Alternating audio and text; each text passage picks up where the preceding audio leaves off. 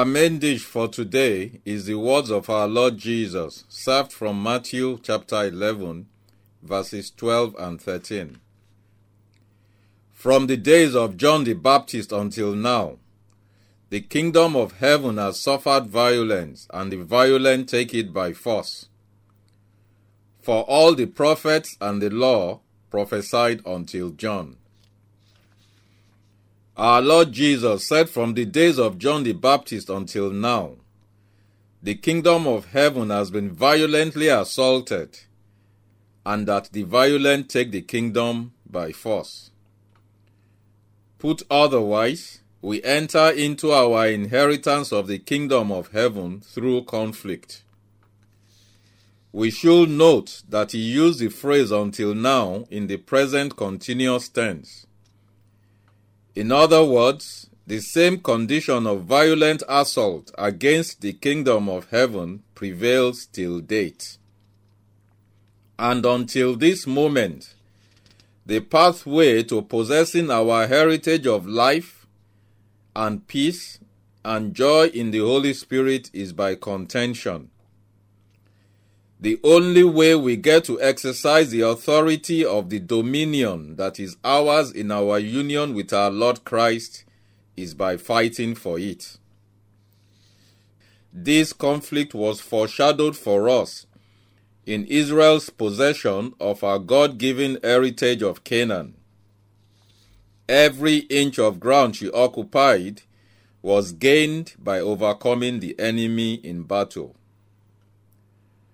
Furthermore, our Lord Jesus also revealed that the reason for the contention is that the Old Testament was a prophecy of that which was to be fulfilled in him.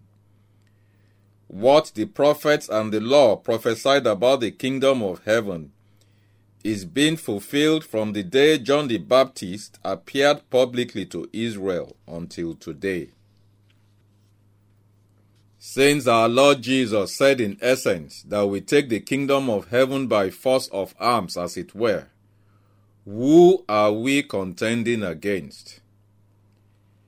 The Apostle John reveals to us who we are contending with in Revelation chapter 12, verse 17. And the dragon was wroth with the woman, and went to make war with the remnant of her seed, which keep the commandments of God, and have the testimony of Jesus Christ.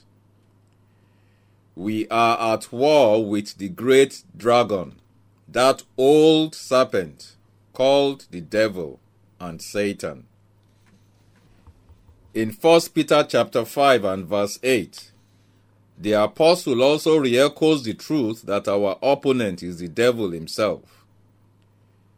Be sober-minded, be watchful.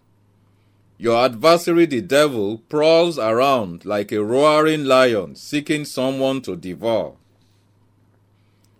And in Ephesians chapter 6 verse 12, the Apostle Paul writes about those we are contending against in these words. For we wrestle not against flesh and blood, but against principalities, against powers, against the rulers of the darkness of this world, against spiritual wickedness in high places. He reveals that our contention is not with human beings, but with the cohorts of Satan, who are spiritual beings.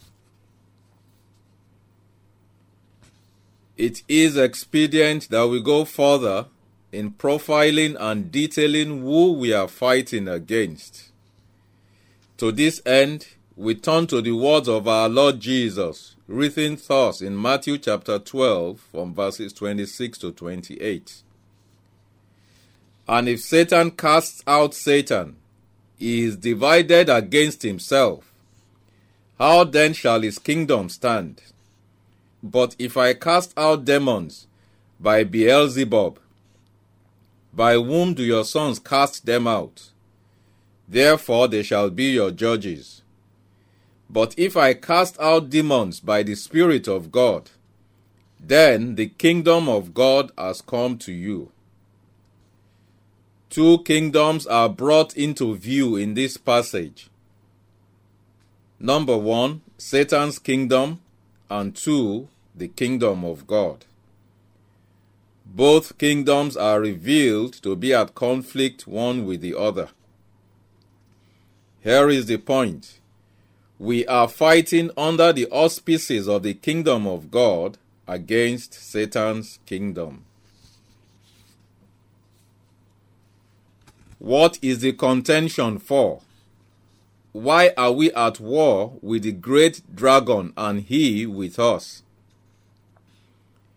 In his fundamental teaching of the parable of the sower recorded for us in Matthew, Mark, and Luke, our Lord Jesus revealed that the reason for the warfare is that the devil does not want the seed, which is the word of the kingdom planted in us, to grow to maturity, so that we do not bring forth its fruit.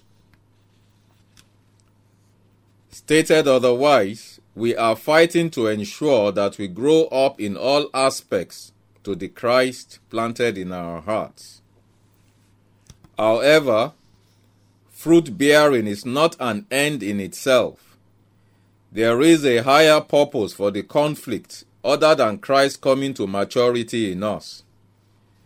This was prophesied in a part of Isaiah 61 verse 3, which reads, "To appoint unto them that mourn in Zion, to give unto them beauty for ashes, the oil of joy for mourning, the garment of praise for the spirit of heaviness, that they might be called trees of righteousness, the planting of the Lord, that he might be glorified." The ultimate end of us bearing the fruit of the Christ planted in our hearts is that God may be glorified. Our Lord Jesus would subsequently affirm this in John chapter 15 verse 8, saying, "Herein is my Father glorified, that you bear much fruit, so shall ye be my disciples." Ultimately, we are contending for the glory of our God and Father. We are at war with the great dragon for the prize of God being glorified through his Son, Christ Jesus, in us. Having established who we are at war with and what we are fighting for, we may now proceed to the theater of war itself, beginning with the words of our Lord Jesus, written for us in Luke chapter 14 verse 31. "Or what king, going to make war against another king, does not first sit down and consult whether he is able with 10,000 to meet him who comes against him with 20,000? Our Lord Jesus revealed that if we are going to prosecute a successful warfare, the very first thing we must do is to know the following. 1. We must know our arsenal. We need to know what we have in our armament to confront and overcome our enemy. 2.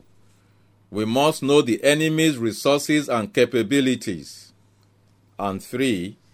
We must determine if with the weapons of our warfare we can overcome the enemy with his military hardware. So what weapons do we have at our disposal to confront and overcome the great dragon? We saw a few moments ago that the warfare we are engaged in is actually a conflict between the kingdom of God and Satan's kingdom. It is therefore expedient that, as our Lord Jesus counseled, we need to know the might of our kingdom. Now, the strength of a building is determined by its foundation. The foundation upon which our kingdom of God is built is revealed in these words written in Psalm 72, verses 1 and 2. Jehovah reigns. Let the earth rejoice. Let the multitude of islands be glad. Clouds and darkness are all around him. Righteousness and judgment are the foundation of his throne. The foundation upon which the throne of God is built is righteousness and equity. The symbol of the authority of the kingdom of heaven is revealed by the Apostle Paul in Hebrews chapter 1 and verse 8. But to the Son he says, Your throne, O God, is forever and ever. A scepter of righteousness is the scepter of your kingdom. Simply put, righteousness is what gives the kingdom of God and of his Christ authority and power. Furthermore, the premise upon which the captain of our salvation and the commander-in-chief of God's army wages war is unveiled in Revelation chapter 19 verse 11. Then I saw heaven opened, and behold, a white horse.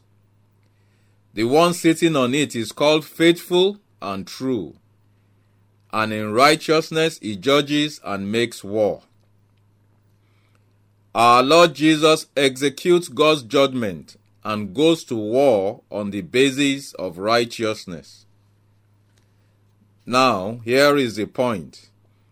Our number one weapon for fighting and overcoming the enemy of our soul is not prayer and fasting, but is righteousness. The Apostle Paul stated this otherwise in 1 Corinthians chapter 6 from verses 9 to 11. Know you not that the unrighteous shall not inherit the kingdom of God? Be not deceived. Neither fornicators, nor idolaters, nor adulterers, nor effeminate, nor abusers of themselves with mankind, nor thieves, nor covetous, nor drunkards, nor revilers, nor extortioners shall inherit the kingdom of God. Twice it states that the unrighteous shall not inherit the kingdom of God. And in between making the statements, he gives a clear warning that we should not be deceived into believing otherwise. And he will repeat the same warning with its antithesis in Galatians chapter 5 from verses 16 to 26. He is simply saying to you and I that we cannot overcome the great dragon and consequently enter into our inheritance of life and of peace and of joy in the Holy Spirit if we indulge in unrighteous acts. Neither can we exercise the authority of our dominion over him and over all his works, and if you will, over the earth and all that is therein. On this note, we conclude our meal with these words written to us in Ephesians chapter 4 from verses 22 to 24. That you put off concerning the former conversation the old man, which is corrupt according to the deceitful lusts, and be renewed in the spirit of your mind, and that you put on the new man, which after God is created in righteousness and true holiness. Amen.